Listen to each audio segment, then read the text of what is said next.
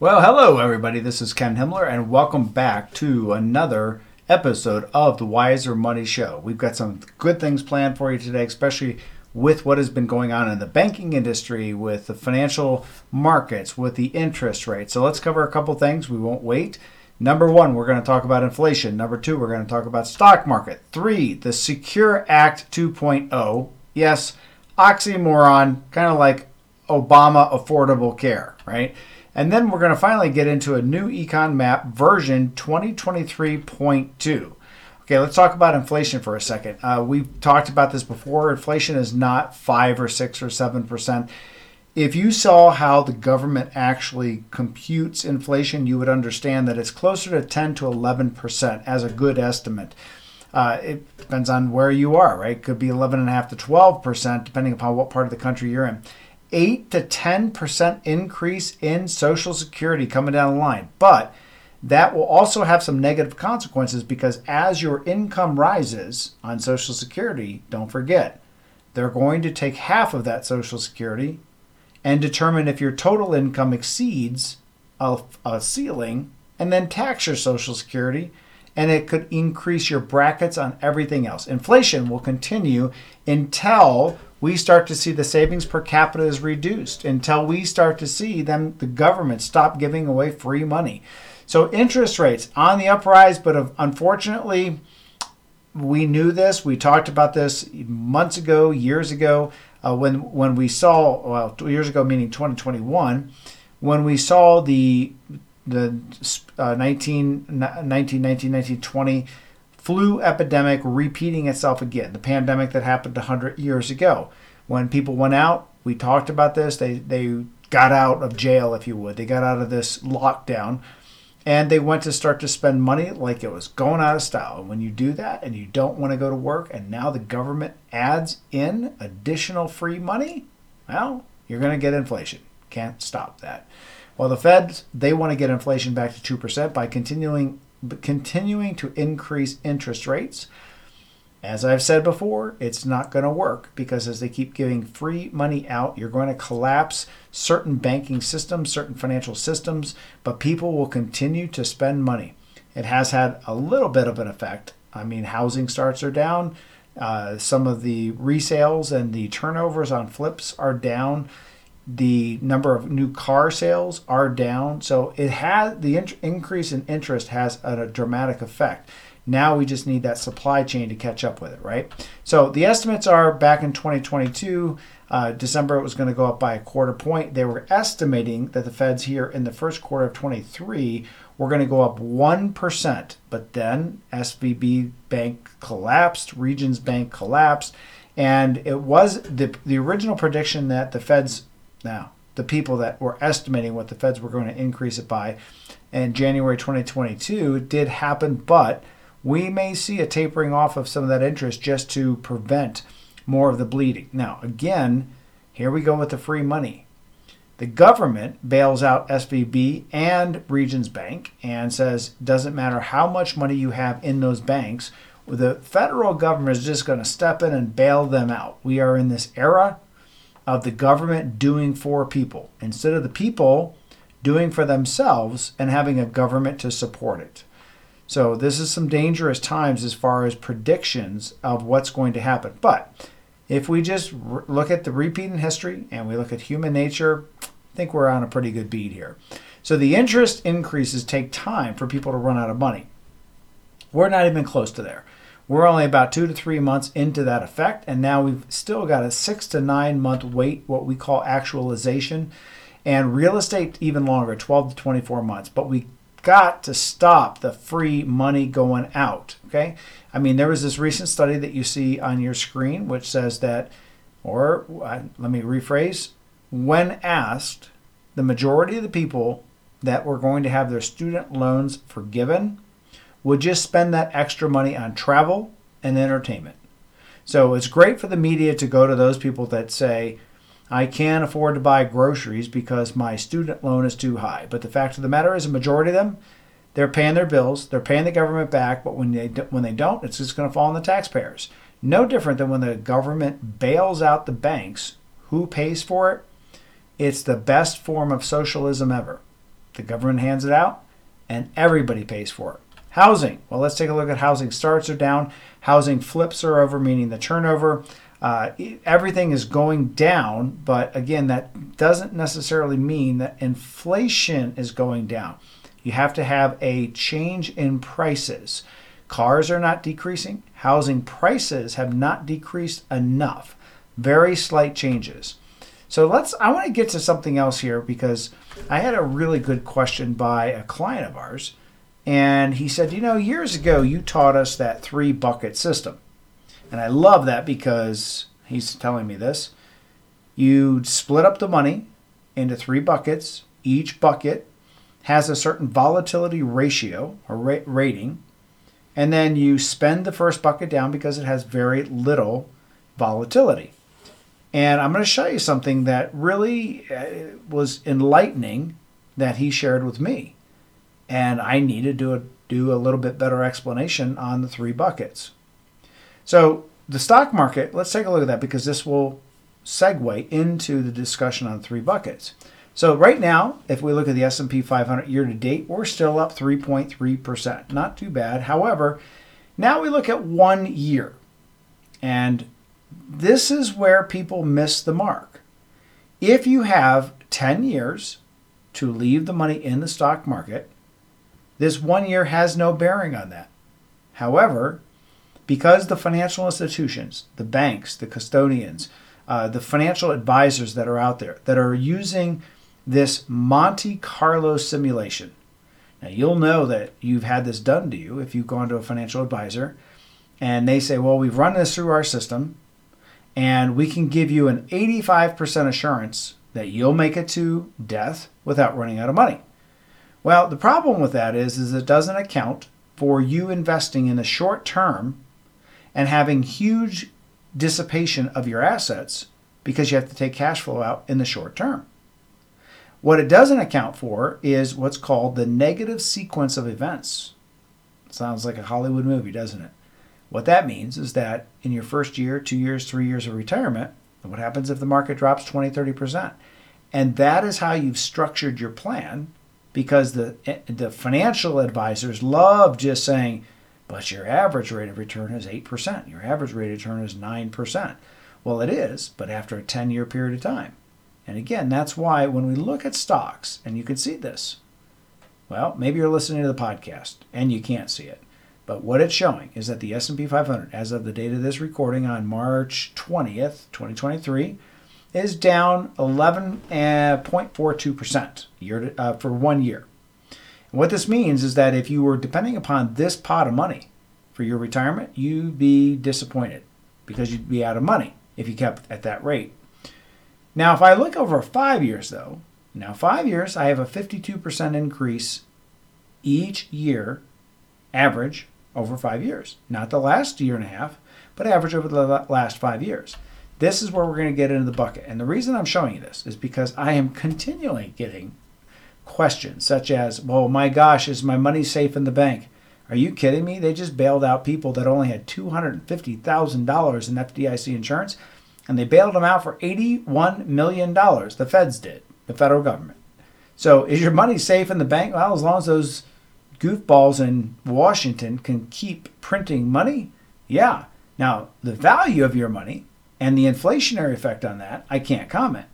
But this is why I'm showing you this, is that I'm not worried about the banks collapsing. Not at all. I'm not worried about the financial markets collapsing. What people don't understand is the silent killer in your finances is investing in the wrong things at the wrong times and trying to depend upon those for cash flow.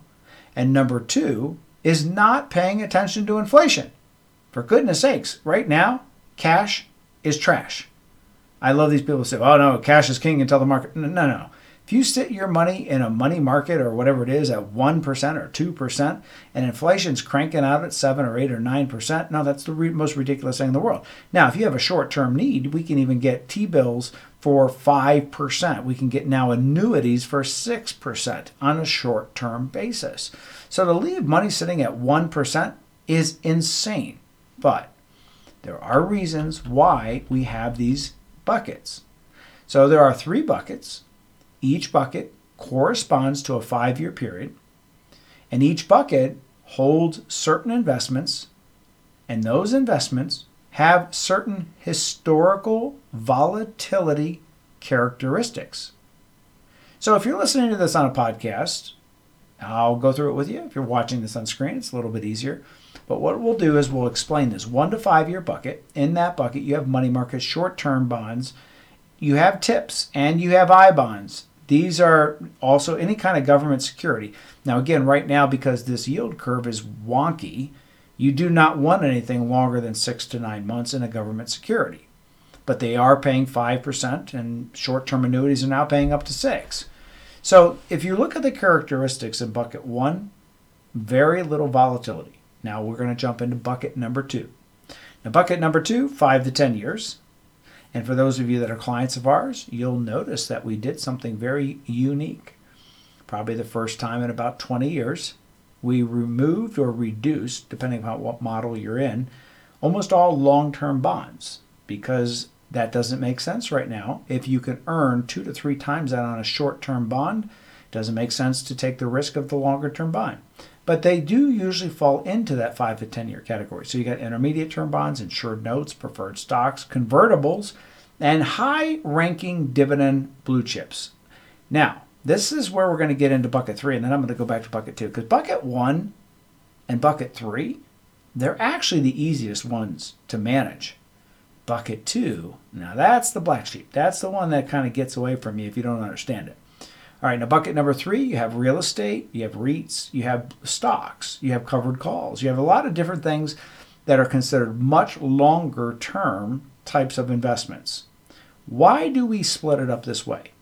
Well, because if you're trying to take money out, you don't want to take money out from bucket 3. So how do we do it? Well, what we do is we pay out bucket 1 in the first 5 years. Why do we do that? Because bucket 1 has very little volatility. So if, as an example, that graph I just showed you where the S&P 500 was down 11.5%, if you tried to follow the financial advisor's recommendations, well, just buy mutual funds and we have a 60-40 split and whatever else the garbage is that they're producing right now just to sell more mutual funds or variable annuities, I don't know what it is, but you're going to take that loss. And then when you start taking money from those areas, you're going to have what's called reverse compound interest. Your money will deplete faster because you're taking it out when it is at a loss. So we don't want to do that. We want to take it out from areas that don't have that kind of loss. So what we're going to do is we're going to take money out of the bucket number 1 for the first 5 years. When that money runs out, now remember, we haven't touched bucket 2 or bucket 3. It just sits there. Now, after that money runs out, then we're going to turn into bucket number 3. Now again, bucket number 1 is gone, bucket number 2 has been growing, and this is where we're going to get into this explanation. And bucket number 3 is growing. Now, going back to this is where the question was brought up. Okay, Ken, I understand the buckets. Now, if I run out of that bucket number 1 in 5 years, am I just taking bucket number 2 and I'm completely selling everything and then buying everything that was in bucket number 1? The answer is no. What we're doing is we're taking a look at what's in bucket number 2. And that may be intermediate term bonds. It may be some longer government bonds, like 3 to 5 year bonds. It may be some preferreds. It may be blue chip stocks. So look, you have like a bucket within a bucket. And we don't have to worry about that for bucket number 1. But when we get to bucket number 2, we start distributing. The first area we start distributing is the area that has the least volatility. That might be a government bond or a shorter intermediate term bond. And so we don't technically take it and replace bucket number 1. We let it continue to grow. Now, when we get to year 10, though, this is where it does change. When we get to year 10 and bucket number 1 and bucket number 2 are empty, now what we do is we start splitting it up and we move it back into the 3 buckets again. And now we can start distributing it again. And I wanted to bring this up because I can see where this client came from. Well, do we do that with bucket number 2? The answer is no. It's bucket number 1 gets paid out first. Bucket number 2, you sit there and you pay out from the least volatile areas first, and then you turn into bucket number 3. Now, part of what I'm showing you here is only applicable if you're in what I call the distribution phase. Now, if you're in the accumulation phase, you want to do just the opposite. And then 5 years before retirement, you want to start splitting those buckets up. So if you're in the accumulation phase, you want to dump as much money as you can into bucket number 3. That's the 10-year bucket. But if you are in the distribution phase, then you're going to follow the opposite method, and you're going to take money from bucket 1 and then 2 and then 3. Again, only if you're in the distribution mode. Okay, now let's get back to this market and this insanity that creates fear and panic and a lot of bad decisions. And it creates reactionary decisions. People want to sell. Get me out of the market. Put me in cash. And this is a very dangerous emotion because it's not based upon any kind of long-term plan. It's based upon a short-term emotion and based upon media. And I find that the people that make the worst emotional financial decisions are those that also are most watching the media. And again, media's got to keep you hooked. So if it's doom and gloom, we all know that people will watch something 9 times faster if it's doom and gloom than they will if it's something positive. But don't let that make an effective decision, or I should say, ineffective decision on your retirement plan. Now, I've heard this. Sell because the market's going down. Okay, I've heard this one. I just heard this one. We've never been in this environment before. Well, I'd beg to argue with you on that one because this is what I do. I'm a financial historian. I look at what has happened in the past. I look at how psychology has affected people. I look at the dynamics. We have been in this situation many, many times. Very, very constant. This is just going to cycle. If you don't believe me, here's something to do. Go on Google and Google Time magazine covers for 100 years, last 100 years. You will find every 3 to 5 years, financial calamity hits, the world's coming to an end. And then you get out. And then the financial institutions take advantage of you selling at a low amount. And then it goes up. And it doubles. And it triples. And then you regret it. And you'll say, I'll never do that again. Yet, humans are habit creatures. And we do it again. And you even see this one. Oh, the media says, this is going to be the decade of loss. Well, the decade of loss is keeping money in cash when there's 7 and 8% inflation. And remember who's producing this stuff. I don't want you to forget the whole 2020 Bill Ackman move, right? Remember, he's the guy that's the hedge fund manager that called Chicken Little, the sky's falling in, the sky's falling in, and people sold by the billions. At the same time, he was shorting the market. And if you don't know what that means, it just means that you're betting against the market going down. If you're right, you can cash in. And he sure did. He spent about $25 million and turned it into over $4 billion. Not too bad for creating fear and, what do they say, calling fire in a theater, right? So smart decisions. Smart decisions say you control what you can't control. You can control how much you have in cash and how it is affected by inflation. You are going to lose, guaranteed, if you keep money in cash and things that do not keep up with inflation. And the other thing that you can control is the amount of income tax that you pay. You legally, don't get any ideas there. I know some people, I've had them come up to me when I was out public speaking, the craziest things that they would suggest that they could do tax-wise. I'm saying, legally, you can take advantage of all the tax laws that are out there. And you can reduce the tax. So if you don't get buried by inflation and you can reduce your tax, you have a chance of beating the financial system. So the key indicator changes. Well, we had home sales down 25%, new home sales down 25% in October. Personal savings rate. Now, this is one of the keys if you've been listening to me for any period of time. That personal savings rate is the right direction to a flattening and then an explosion. So we're going from 6% down to 2%. It's literally repeating what the 1921 flu epidemic pattern was. Personal debt per capita increased by 21%. That is huge. Again, repeating the flu epidemic. Not in the same percentage, same pattern. Interest rates for mortgages increased to 7%. Everybody's flipping out. Remember, they've been 7%. We only had about a 10-year period of time where they dumped down because of 2008. But the increase, and here's the kicker, the increase in values of property is going to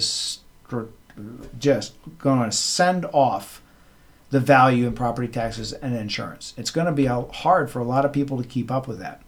And remember, the 2008 crash was due to the banks. And the 2024 recession is going to be due to government free money. But we can still control inflation on our money and the taxes and how we actually stay alive here. So let's look at my new econ map. Now we got version 2023, version 2. I made some adjustments here.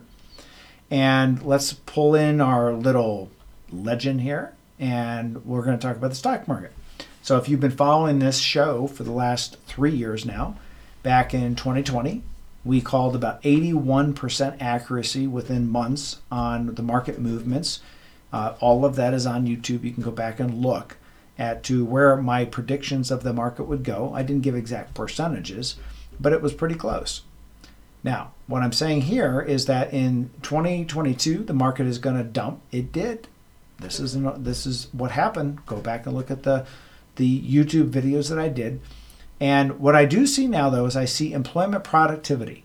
If you've been out to a restaurant, a store, called any service people, it is 90% of people are not listening.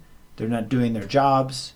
You go to a restaurant. My wife and I just computed 9 times out of the last 10 times they got our orders completely wrong. Completely wrong. They're not listening. It's just a mess. The productivity in our country has just gone awry. Inflation has gone up. Interest rates are going up even more, but I think they're going to wait on the panic button a little bit until the banking crisis holds out. Well, what we saw in 21 is we saw a real estate shortage and low rates. Now what we're going to see is high rates, and we got a lot of millions of homes that are either being rehabbed or in process along with apartments, and they're not done yet. And that is going to create a glut. Now that's not bad, especially if you're a real estate investor, because that's what you want. You want an oversupply of houses and you want high rates, because this way people can't afford to buy them and then sellers have to dump them. And this is where you can go in and buy apartment buildings. You can buy multifamily homes. You can buy Airbnb rentals.